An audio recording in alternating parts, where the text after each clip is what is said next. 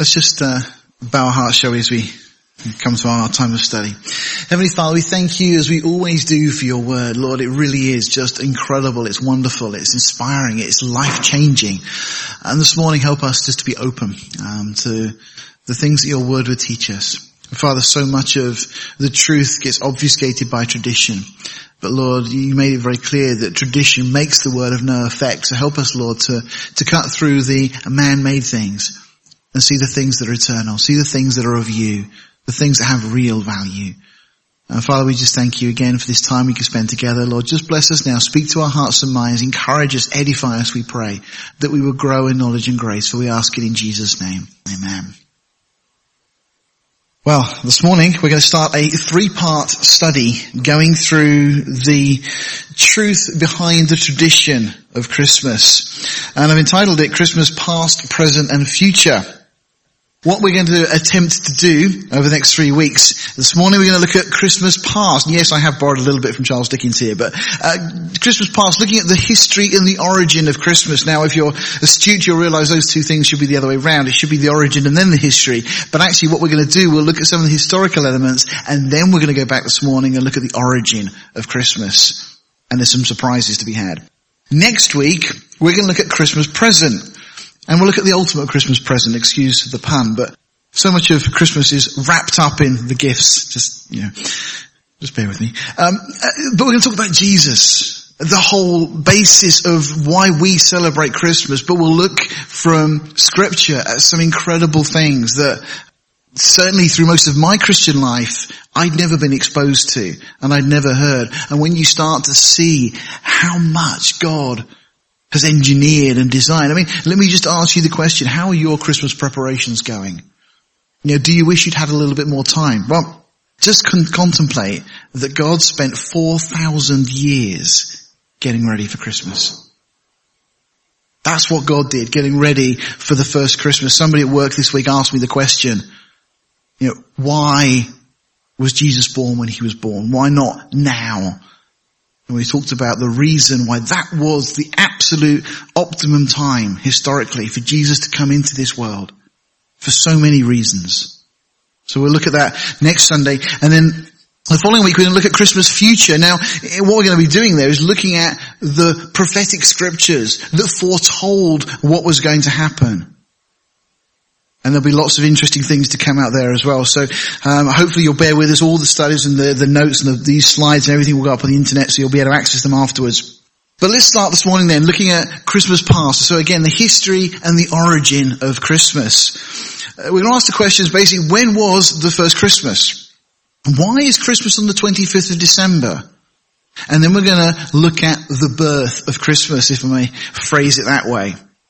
So let's just jump straight in. When was the first Christmas? Well, Tertullian, who was one of the early church fathers, a Christian in the early centuries, he was born around about 160 AD.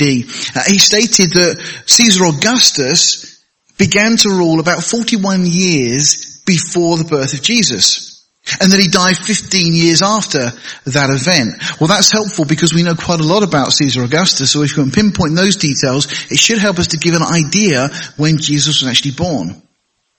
We actually know that Augustus died on the 19th of August, 14 AD. So that would place the birth of Jesus in the year of 2 BC. There's a lot of questions and controversy about these things, but this seems to be the most credible based upon the historical information we have. Tertullian also notes that Jesus was born 28 years after the death of Cleopatra, which was in 30 BC.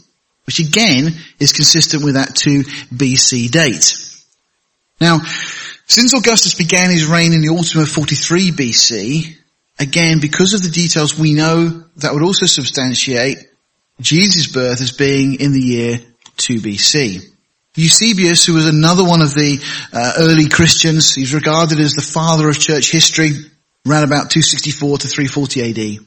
He ascribes the birth of Jesus to the 42nd year of the reign of Augustus, and the 28th from the subjection of Egypt on the death of Antony and Cleopatra. So once again, agreeing with this 2 BC date. The 42nd year of Augustus ran from the autumn of 2 BC to the autumn of 1 BC. And we know again historically that the subjugation of Egypt into the Roman Empire occurred in the autumn of 30 BC. So once again, we put that together. 28th year extended from the autumn of 3 BC to the autumn of 2 BC. So the only date that meets all these criteria is 2 BC. So just from the historical records we have, 2 BC seems very probable as the year that Jesus was born. But we also have some more information. A lot of commentators and scholars tell us that, we don't have any specific information in the Bible. Well, it's not quite true. Because in Luke's Gospel, we're told very clearly some of the details regarding not only Jesus' birth, but his cousin John the Baptist's birth. Now Elizabeth, who was John's mother, was a cousin of Mary, and a wife of the priest named Zacharias, who was of the course of Abijah. You read through these accounts, and often we don't tend to pick up a lot of the details. Why are we told that? Well, it's interesting because when we start to look at the priesthood in Israel, we find that the priests were divided into 24 courses. It's recorded for us in 1 Chronicles 24. David wanted the priesthood divided into this way. There's lots of interesting things that come out of that. But there was a very strict rotation pattern as when each of the courses would serve and officiate in the temple. And they would serve for 1 week from Sabbath to Sabbath, and then the next course would take over. The course of Abijah, we know from 1 Chronicles 24:10, was the 8th course. Now why that's interesting for us is because when the temple was destroyed by Titus on the 5th of August AD 70, we know that it was the first course of priests that had just taken office. That's recorded both in the Jewish Talmud and also the historian Josephus records that for us. Well, that really gives us some useful information because that means we can track backwards. We know that if it was the first course there, the previous week would have been the 24th course. And so we can go backwards all the way to when we come to when Zacharias was serving, officiating. His duties would have ended on July the 13th, 3 BC. A year before, from what the other records would indicate, Jesus was born. Now, if the birth of John then took place 280 days later, which is quite probable because Zacharias came out, if you remember, he couldn't speak. They didn't have any telly. So, Elizabeth, Zachariah, presumably, well, fill in the blanks, but John was conceived relatively promptly after this. Now, if therefore the birth of John takes place 280 days later, it would have been around about April time, and specifically April 19th to 20th of the year 2 BC, which interestingly was the Passover for that year. It's incredible, when you go through history and you see how many key details happen to fall on Jewish feast days. Particularly in Israel's history. So many things, events that have taken place. Now, if John again was born on the 19th to the 20th 2 BC, his 30th birthday would have been April to 19th to 20th, 29 AD, in the 15th year of Tiberius. Now that's interesting as well because the minimum age for entering into the ministry was 30. So at the point John steps onto the scene, if this is all correct, he would have been just the right age. John began his ministry, we know from Luke 3 verse 1, in the 15th year of Tiberius, in 28 AD. Once again, corroborating all this idea, this suggestion. Augustus died on the 19th of August, 14 AD. Now again, that was the ascension year for Tiberius. So all of this seems to confirm the 2 BC date, and since John was 5 months older than Jesus, we know that from scripture, it also suggests that an autumn birthday would have been when Jesus would have been born in the year 2 BC. Now, I'm going to come back to that in a moment. But let me just highlight again that John's repeated introduction of Jesus was as the Lamb of God. Now, how interesting again if John himself was born on the feast of Passover. In Matthew 24, when Jesus was talking to the disciples about the events that were going to precede his second coming, he makes a very interesting comment because he says, "Woe unto them that are with child and to them that give suck in those days, but pray that your flight be not in the winter, neither on the Sabbath day. For then shall great tribulation such as was not since the beginning of the world to this time, no nor shall ever be." Now, the important point to draw out of this is that actually winter time in Israel is not the best time for travelling. The flocks would be in the open field, but not after typically October. They would be brought inside because it would be too cold and not good for them. The Roman administrator as well or the administration of Rome, would never have required this registration that had to be done, this census, during a time when a lot of the countryside would be impassable. So it makes the idea of a winter Christmas time really quite nonsensical. And I'm sorry, but we find so many Christmas carols, and we have to be so careful here with the ones we choose and not to do. Because how many of our Christmas carols speak about snow? It's tradition. There's no basis, sadly, and we all like the whole snow thing. But, all the see amid the winter snow. There probably wasn't any snow because seemingly Jesus would have been born in the autumn and not certainly during the winter time when this census would never have been granted. Reverend Alexander Hislop in his book, The Two Babylons, which I'm going to quote from a lot this morning, and we've got some copies at the back there. So if you're looking for a Christmas present for somebody, maybe just an idea. He says this, he says, no doubt the climate of Palestine is not so severe as the climate of this country, but even there, though the heat of the day be considerable, the cold of the night from December to February is very piercing. And it was not the custom for the shepherds of Judea to watch their flocks in the open fields later than about the end of October. Another historian, Joseph Mead, says this, at the birth of Christ, every woman and child was to go to be taxed at the city whereto they belonged. Whether some had long journeys, but the middle of winter was not fitting for such business, especially for women with child and children to travel in. Therefore Christ could not be born in the depth of winter. Hislop again says, it is in the last degree incredible then that the birth of Christ could have taken place at the end of December. There is great unanimity among commentators on this point. Now, piecing all these things together, Elizabeth, we know, hid herself for 5 months, and then the angel Gabriel announced to Mary both Elizabeth's condition, also that Mary herself was going to conceive and bear a son, who was going to be called Jesus. And it's at that point that Mary then goes with haste to visit Elizabeth, who was then in the first week of her 6th month, or what would have been the 4th week of December 3 BC. So if Jesus was born 280 days later, it would place the dates of Jesus' birth on the 29th of September 2 BC, which just so happened to be the Feast of Trumpets that year. You just start to stand back in awe as these details start to unravel. Incredible things. Let's move on though. Let's look at the question, why is Christmas on the 25th of December? Well, actually, let's ask the question, why celebrate Christmas at all? Nowhere in Scripture are we actually commanded to celebrate Christmas. Alexander Hislop says, within the Christian church, no such festival as Christmas was ever heard of until the 3rd century. And that not until the 4th century was far advanced did it gain much observance. The first recorded mention of the 25th of December is in the calendar of Philocalus in 354 AD. And that assumed Jesus' birthday to be Friday, December the 25th of 1 AD, which seems to be a little wide of the mark. But after the Edict of Toleration that was issued by Constantine, now Constantine, the Roman Empire, up until this point, the first 300 years of the church, the Christians were persecuted. They were meeting in homes and hiding in the catacombs and so on for fear of being imprisoned, arrested and so on. But Constantine comes onto the scene, and I won't go through all the history behind why he changed his mind, but he decides to legalize Christianity. So this was in 312, as this Edict of Toleration was issued. And what happens is that Christianity and paganism start to merge, sadly.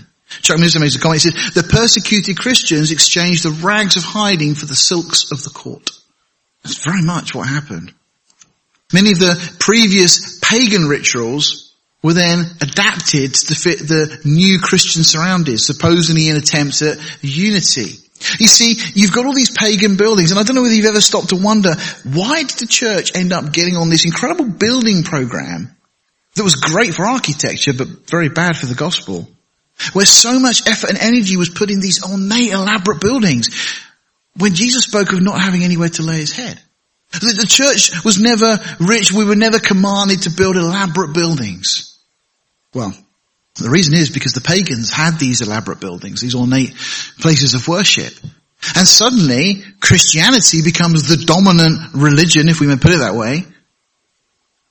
And so starts using the pagan buildings. And typically they'd have a raised bit at the front.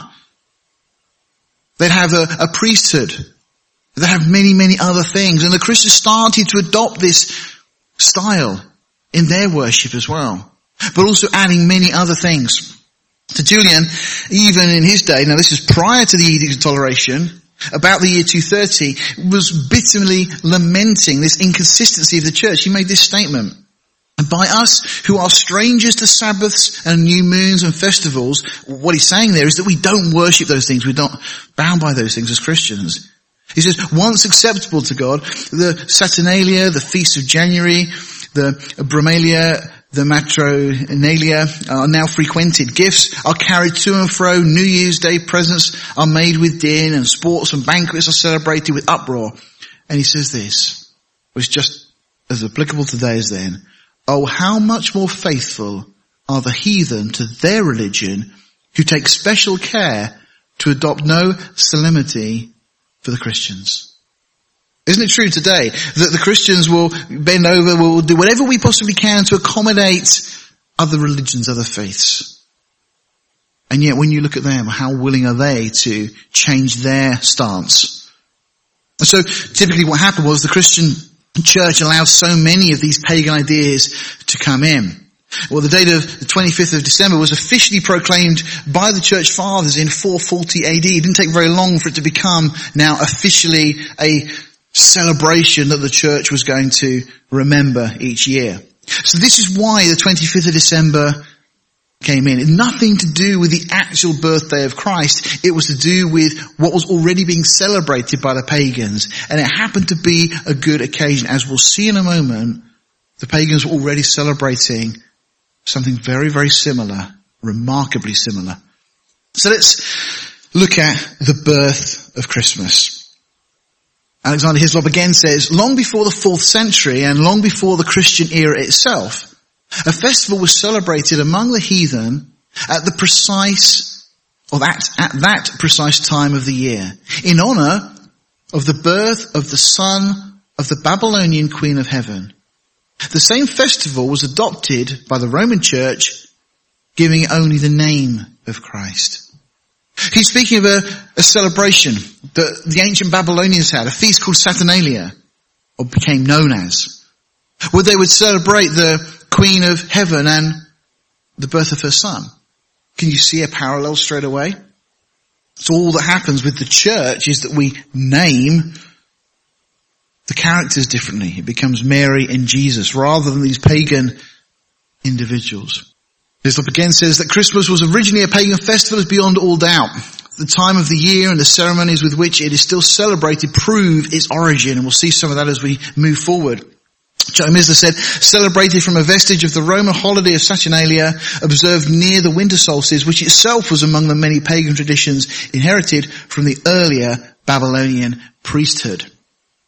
We need to just make it clear as well here that all occultic practices seem to have had their origins in the city of Babylon. Isaiah 47 as a chapter alludes to that very strongly. And Revelation 17 verse 5 also highlights that all false religion has come from Babylon. There, speaking of Babylon, it says the mother of harlots and abominations of the earth. That Babylon, ancient Babylon, was the fountainhead of all idolatry that has spread out through the earth. That's a sweeping statement, but as you'll see in a moment, it's one that's supported very conclusively by history. So, let's have a quick look at Babylon. Babylon was the city that was built out of, if I may put it this way, the ashes of the Tower of Babel. We're familiar, of course, in Genesis 10 and 11 of the account of the Tower of Babel, this tower that was built to reach up to heaven. But in order to understand this, we're trying to understand Christmas and the origin of Christmas. So we need to go back and look at Babylon to see where this already started. But in order to understand Babylon, we need to go back to Babel. In order to understand Babel, we need to go back and look at Cush. Okay? So that's why we're going to go through this, and you'll see it, hopefully it will come together. Now Cush, as I'm sure you're aware from Scripture, was the son of Ham. He was the grandson of Noah. But he became the mastermind behind, if you may put it this way, Project Babel, the idea of building this tower. Hislop again says, Cush, the son of Ham, was the divider of the speeches of men. He, it would seem, had been the ringleader in the scheme for building the great city and tower of Babel. Cush, as the son of Ham, was Hermes or Mercury. For Hermes is just an Egyptian synonym for the son of Ham. Hermes was the great original prophet of idolatry. For he was recognized by the pagans as the author of their religious rites and the interpreter of the gods. What's really fascinating as we start to look at this, you'll see names that come up in mythology and various histories of various groups and peoples. But you see they all have a common source. See, Cush already, we're told here, was known also in different cultures and in Egyptian culture as Hermes, but also known as Mercury. The distinguished Gesenius identifies him with the Babylonian Nebo. Well, that's a name that we should be familiar with, because when Daniel's friends end up in Babylon, they're given this God's name, Abed-Nebo. The whole idea is the same roots. So again, Gesenius identifies him with the Babylonian Nebo as the prophetic god, and the statement of Hyginus shows that he was known as the grand agent in that movement which produced the division of tongues. And this is what he says. Gesenius says this: for many ages men lived under the government of Jove. Now evidently they're speaking of Jehovah, not the Roman Jupiter or anything else. This is Jehovah. Men lived under the government of Jehovah, without cities, without laws, and all speaking one language. But after that Mercury interpreted the speeches of men, whence an interpreter is called Hermeneutes. The same individual distributed the nations, then discord began. We have a discipline known as hermeneutics today. We use it in understanding the Bible, trying to understand what things were at the time. And you see the root of this is it actually goes back to Hermes, the son of Ham, goes back to Cush. Here's what continues. It says, as well as the well-known title of Hermes, the interpreter of the gods, would indicate, had encouraged them in the name of God to proceed in a presumptuous enterprise, and so had caused the language of men to be divided and themselves to be scattered abroad on the face of the earth. The name many, you may be familiar with that from the book of Daniel, means the numberer. It seems to be a synonym for the name of Cush or Cus, which, while it signifies to cover or hide, signifies also to count or number. The true proper meaning of the name Cush is, I have no doubt, the numberer or the arithmetician. For while Nimrod, his son, as the mighty one, was the grand propagator of the Babylonian system of idolatry by force and power, he, as Hermes, was the real concoctor of that system. What he's saying is that all the things that led to the idolatry in Babylon originated with Cush. Cush's son is this individual known as Nimrod, and Nimrod is the one that becomes effectively the first world leader or dictator. For he is said to have taught men the proper mode of approaching the deity with prayer and sacrifice, and seeing idolatry and astronomy were intimately combined to enable him to do so with effect. It was indispensable that he should be preeminently skilled in the science of numbers. Now Hermes, that is Cush, is said to have first discovered numbers and the art of reckoning, geometry, and astronomy. Now just think, what was the purpose of the Tower of Babel? Well, they wanted to get a better vantage point to look at the stars. Because already by this point, and there's another very interesting side study, maybe one time we can go off and look at as to why, but they started worshipping the stars. I mean, look, even our own culture, the days of the week are named after the stars, named after planets. Sunday, Moon Day. You go through every one of them, although we may lose some of the idea in our translation, Saturn's Day, Saturday, so on. Every one of them is named after a star. Where did that happen? It all goes back to ancient Babylon. And Cush seemingly just a generation away from those that came off the ark. It just shows how quick man can step away from God.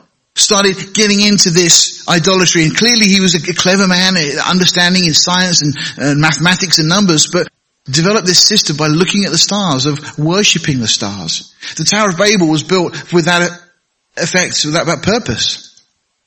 See, Cush was also known to pagan antiquity under the name of Bel or Merodach. Now in Jeremiah, there's an interesting verse in chapter 50 verse 2. It says, declare you among the nations and publish, and set up a standard, publish and conceal not, say, Babylon is taken. This is clearly speaking about a judgment against Babylon. Bel is confounded. Merodach is broken in pieces. Her idols are confounded. Her images are broken in pieces. Now, it's a play on words. It's saying Bel, speaking of Cush, is confounded. The one who has confounded people is himself confounded. Merodach, again the idea, another title for Cush, is broken in pieces. Cush was responsible for breaking society into pieces. And so the judgment is back at him, as it were. Hyslop quotes another historian, Ovid, and says this, the statement to which I refer is that in which Janus, the god of gods, from whom all other gods had their origin, is made to say of himself, the ancients call me Chaos. Just want to throw this in because you see another name here with which Cush got this title. You may have heard of Janus from Greek mythology and so on, this double-faced character. Because first, this decisively shows that chaos was known not merely as a state of confusion, but as the god of confusion. But secondly, who that is at all acquainted with the laws of Chaldaic pronunciation does not know that chaos is just one of the established forms of the name Cush. You see, we use that word chaos. Where did that word come from? It comes from Cush, who brought chaos to the whole world because of the events at the Tower of Babel. So, we've got Noah coming down, three sons, Shem, Ham, and Japheth. Ham has his son Cush. You notice that the curse is also placed upon this line as well. But aside for now, Cush, also known then as Mercury, Hermes, simply means the son of Ham. Bel, Janus, Chaos, these various gods that were worshipped and idolized. And just step back a second. Think about this. You've got these people that have come off the flood. They've lived prior to the flood. In all probability, they could have been of physically larger stature than people born after the flood because of the changes in climate and everything else. People would have revered and worshipped these people. As generations started spreading out across, and people started spreading out across the world. The legends and the stories. I mean, there's flood legends in every culture of the world. And there's stories that map all of these things. Incredible similarities wherever you go. But also, Cush is known as Nebo, or Hephaestos, Vulcan, that was also referred to as the father of gods, Merodach, as we mentioned. And then Cush's son is Nimrod. Ninus is also another name. Bacchus, it simply means Bar Cush, the son of Cush. Belus, Orion, or in Egyptian culture and mythology, Osiris. Just looking at the lifetimes after the flood. Okay, Noah lived to 350 years after the flood. But you've got the second one down, Shem, lived to about 500 years after the flood. Shem could have easily sat and spoken to Isaac and to Abraham and shared first-hand accounts of what it was like on the other side. Interesting when you start to piece all these things together. Jacob could have also known Shem for 50 years. I remember going and speaking to my grandfather, speaking to him about the war and the things that he endured and went through and so on. Fascinating stories and accounts. Well, don't you think these people would have done the same thing? Well, so many of this has got passed down. Genesis 10 we read, and Cush begat Nimrod. He began to be a mighty one in the earth. He was a mighty hunter before the Lord. Literally in defiance of the Lord. Wherefore it is said, even as Nimrod, the mighty hunter before the Lord. And the beginning of his kingdom was Babel and Erech and Akkad and Calneh in the land of Shinar. That's modern day Iran today. Modern day Iraq. The area of Babylon. Hyslop says, Nimrod, whose general character was that of the sun god, for he was the first grand warrior, and under the name of Phoroneus, he was celebrated for having first gathered mankind into social communities. Just another aside, but Nimrod was the first, as I said earlier, world dictator, world leader. Rather than people living independent lives, he started bringing people together, even after the spreading out after Babel. So Nimrod becomes the first world ruler. He's spoken of as a mighty hunter, but let me ask a question. How did he become so powerful? What was he hunting? Just as a thought, could it have been the Nephilim? We're told very clearly about them in Genesis chapter 6, that before the flood, but also after the flood, there were these characters, these creatures. the offspring of fallen angels and women. Well, how many legends do we have about people going and slaying giants? And those people become heroes. Well, Nimrod, we're told, was a mighty hunter. What was he hunting? I doubt if it was deer. Regardless, we know for a fact that Nimrod introduced apostasy like never before. But here comes Shem to the rescue. Now Shem, you've seen already, was alive during this whole period of time. And various historical references and ancient legends strongly suggest that Shem killed Nimrod on account of his idolatry. Hislop says, if Shem was at that time alive, and beyond question he was, who so likely is he? In exact accordance with this deduction, we find that one of the names of the primitive Hercules in Egypt was Sem. So you've heard legends of Hercules, this character that carries the weight of the world on his shoulders. Imagine being Shem, having seen what it was like before the flood, knowing the events that led up to the flood, seeing God create a brand new world effectively, destroying all the old, getting that promise as they come off the ark that the Lord is never going to flood the world again, and seeing the rainbow and thinking, this time, Lord, we're going to walk with you. And then just his own nephew leading the world into idolatry. And then Nimrod starting to bring all these things, these practices and abhorrent things in. You can see why the idea of Shem having the weight of the world on his shoulders actually fits perfectly. Now, just before we move on, let me just give you a little bit of Nimrod is the founder, the ruler of Babylon, of the whole empire that he's established at this point. Because of his idolatry, seemingly Shem kills him, hunts him down and kills him. But that leaves a vacuum. Now, one of the issues here is that he had a wife by the name of Semiramis, who was a lady of ambition. Hislop says this: if there was one who was more deeply concerned with the tragic death of Nimrod than another, it was his wife Semiramis, who from an originally humble position had been raised to share with him the throne of Babylon. What in this emergency shall she do? Shall she quietly forego the pomp and pride to which she had been raised? He says, no. Though the death of her husband has given a rude shock to her power, yet her resolution and unbounded ambition were in flight. In life, her husband had been honored as a hero. In death, she will have him worshipped as a god. Yes, the woman's promised seed, Zoroaster. That may be another name you've heard.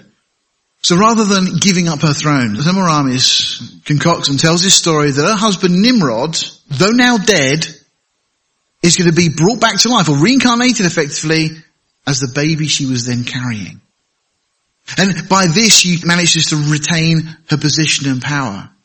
When this child is then born, so begins the worship of mother and child, way back in ancient Babylon. Now, both Nimrod, now supposedly reincarnated as his own son, and Semiramis become worshipped as gods. She becomes known as the Queen of Heaven, a title, by the way, that the Catholic Church apply even to this day to Mary.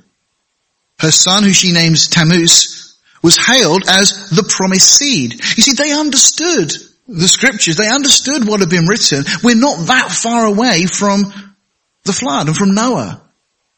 And bear in mind that Adam lived up to not that long before the flood. These things were being passed down. It was well known that God had promised to send a Savior, and that Savior would be the seed of the woman.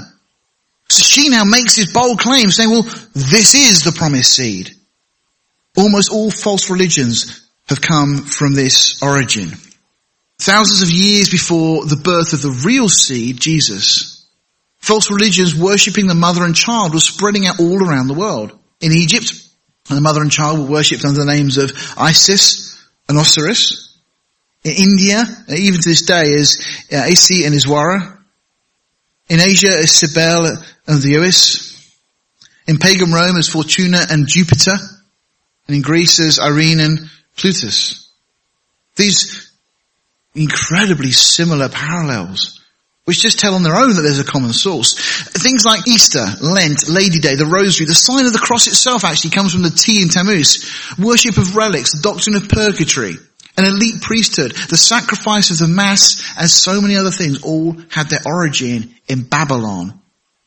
Hislop states this, he says, even in Tibet, in China and Japan, the Jesuit missionaries were astonished to find the counterpart of the Roman Catholic Madonna and her child as devoutly worshipped as in papal Rome itself.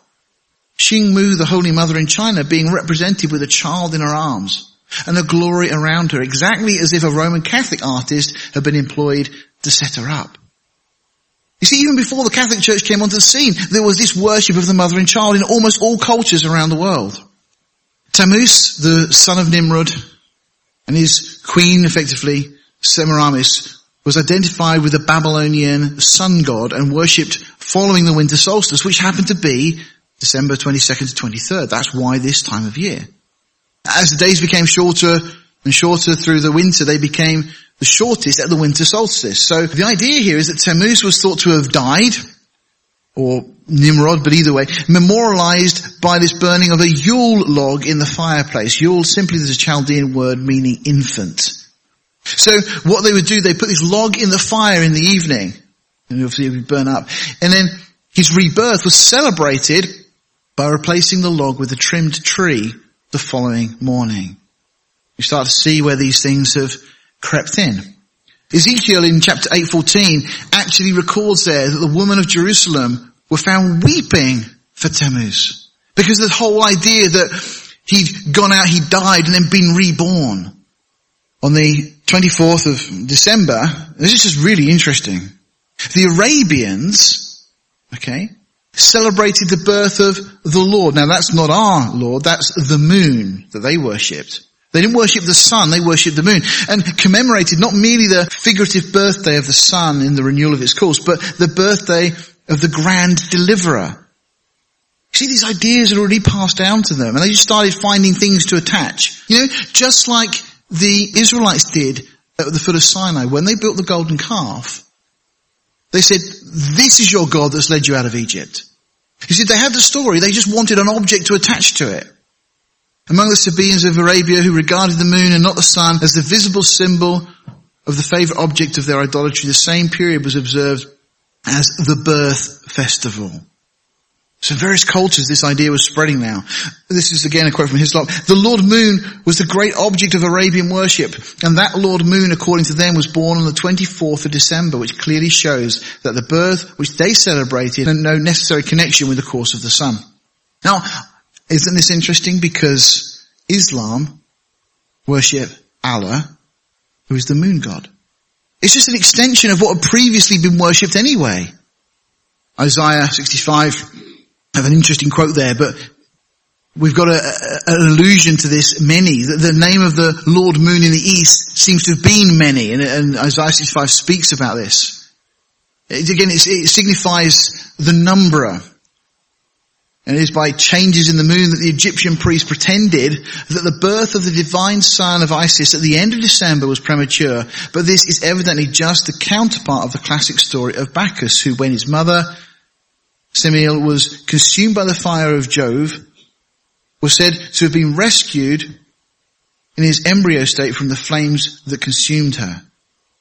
That it was the birth of the Lord Moon that was celebrated among our ancestors at Christmas, we have remarkable evidence in the name that is still given in the lowlands of Scotland to the feast on the last day of the year, which seems to be a remnant of the old birth festival, for the cakes then made are called nur cakes or birth cakes, and that name is Hogmanay. You've heard of that, I'm sure. All of this has to do with this time of year in the various cultures around the earth becoming a birth festival of whichever supposed deity being reborn in some way or another. Hogmanay in the Chaldees signifies the feast of the numberer, or in other words, the festival of the man of the moon.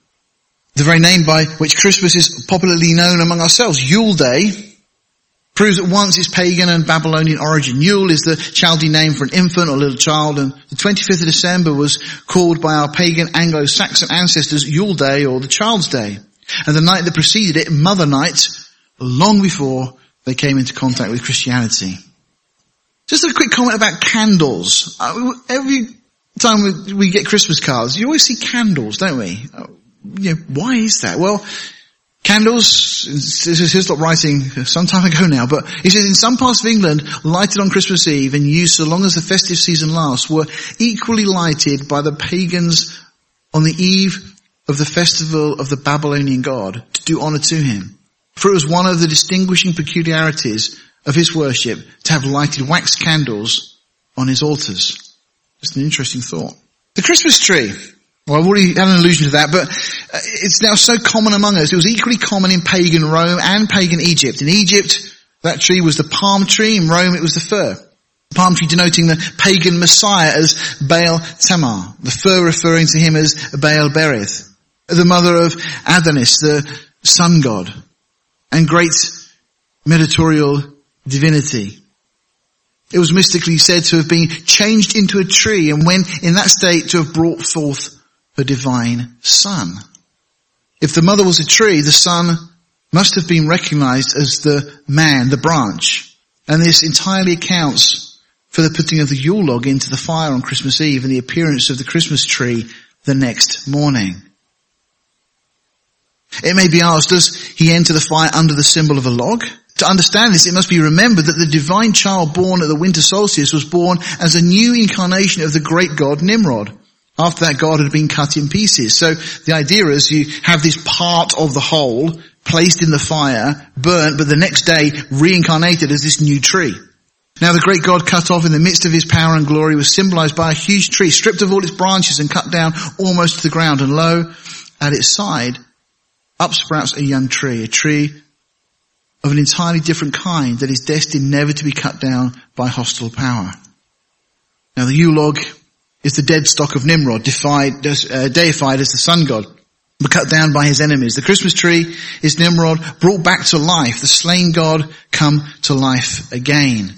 In Jeremiah just gives a rebuke to Israel regarding this. In chapter 10 verse 2 and 3, thus says the Lord, learn not the ways of the heathen, and be not dismayed at the signs of heaven.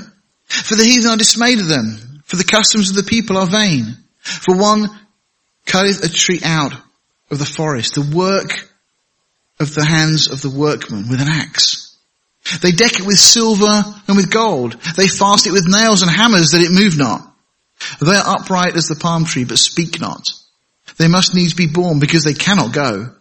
Be not afraid of them, for they cannot do evil, neither also is it in them to do good. I just want to try and again highlight that all these things have come down from ancient Babylon. But this one I found most interesting. You're familiar, of course, with mistletoe. That mistletoe bough in the Druidic superstition, which as we have seen was derived from Babylon, was a representation of the Messiah, the man, the branch. Just as with the tree, the idea of this branch, this new life coming forth. The mistletoe was regarded as a divine branch, a branch that came from heaven and grew upon a tree that sprung out of the earth. Thus, by the engrafting of the celestial branch into the earthly tree, heaven and earth that sin had severed were joined together. And thus, the mistletoe bough brought the token of divine reconciliation to man. The kiss being the well-known token of pardon and reconciliation. I think this is fascinating because Hislop asks the question is, whence could such an idea have come from? It may not have come from Psalm 85, 10 and 11, which would have been written sometime after the Babylonian captivity. So although some of these ideas go way back, we have this. Mercy and truth are met together. Righteousness and peace have kissed each other. Truth shall spring out of the earth, and righteousness shall look down from heaven. Thus, the very customs of Christmas, still existent, cast surprising light at once on the revelations of grace made to all the earth, and the efforts made by Satan and his emissaries to materialize, carnalize, and degrade them. You see, even with that mistletoe, there is in there the idea of grace, of God's mercy, of God's triumphing over judgment with his mercy. And I was just trying to think, where does this leave us? You know, some of you will no doubt have Christmas trees. You might have mistletoe. You might have candles. Does that mean we have to suddenly get rid of all of these things because they have a pagan origin? Well, I think it was fascinating just to think back to the comment that Joseph made to his brothers. In Genesis 50, after Jacob had died, they go to Joseph and say, well, Dad said that you've got to be really nice to us. Okay? And Joseph said unto them, fear not, for I am not in the place of God. But as for you, you thought evil against me, but God meant it unto good to bring to pass as it is this day to save much people alive. You see, I think this is fascinating because God has taken the wicked intentions of man and has turned it into an opportunity to save much people alive. You see, Satan intentionally tried to take God's plan of redemption through the seed of a woman, tried to obfuscate it by bringing all this paganism and idolatry and everything around it. And what's happened? It's become a festival that most of the world celebrate and think about Christ. No longer do they think about the Babylonian history. Most people are ignorant of all those things. Nobody really thinks about moon gods or all these other things. Even one of my Muslim colleagues at work said to me about celebrating Christmas. And I said, sorry? He said, oh, we're going to celebrate Christmas. I said, right. I said, that's Christ Mass, isn't it? Well, yeah. He said, well, you know. You see, what Satan tried to do was to throw everybody off the scent, to try and get people so wrapped up in all the other things. And incredibly, what God has done is make this into a celebration. You see, originally it was designed to put a false mother and a false child in place that would be worshipped. And it's incredible that God has turned this around, that now people are more aware of the true mother and true child than they are of any of the lies that were propagated. I just think it's an incredible fact that God has worked in such a way and he's given us an opportunity. So I leave it to your conscience what you do or don't want to celebrate, whether you do or don't want to have a tree, whether you do or don't have candles, whether you do or don't have mistletoe or any of those other things. See, just as Jeremiah said, they don't have any power. You don't need to be afraid of them. But at the same time, we've got an incredible opportunity this time of year to talk to people about the true seed, about the one who was born of a woman, the one who really is the deliverer, the one who has come to bring reconciliation, the one who, though we were destined for judgment, has brought us peace. Mercy and truth really are met together. Righteousness and peace have kissed each other. You know, if you have mistletoe in your home and you choose to give someone you love a kiss under the mistletoe, when you do that, remember the grace that has been extended to you. That out of the earth did grow a branch. Jesus referred to as the branch. And may that kiss of yours remind you, in essence, of God's kiss towards us. The grace that he's shown, the love that he's shown. If you do have a Christmas tree in your home, well, let it remind you of the new life. Because Jesus was born to bring us life. You see, all the things that the devil intended for evil can be turned around and can be used for good. If you have a problem with it, don't do it for the sake of conscience. But if you have that liberty, then rejoice, because we have an incredible Saviour who has gone to incredible lengths, not only to secure our salvation, but he's given us an incredible opportunity now to reach out to those around us. So I would encourage you this Christmas to talk to people. If somebody wishes you happy Christmas, then try and speak to them about Christ. If they wish you a happy Xmas, correct them. If somebody talks to you about Father Christmas or presents or whatever else. Talk to them about the greatest gift of all. Because at this time of year, people are receptive. They're even playing songs about God or Jesus being the King of Israel in places that Muslims would frequent. I find that highly amusing. And people just go, yeah, okay, where's Christmas? God has given us a great opportunity. Let's use this Christmas to exalt and honor Christ. Let's bow our hearts. Heavenly Father, thank you for these things.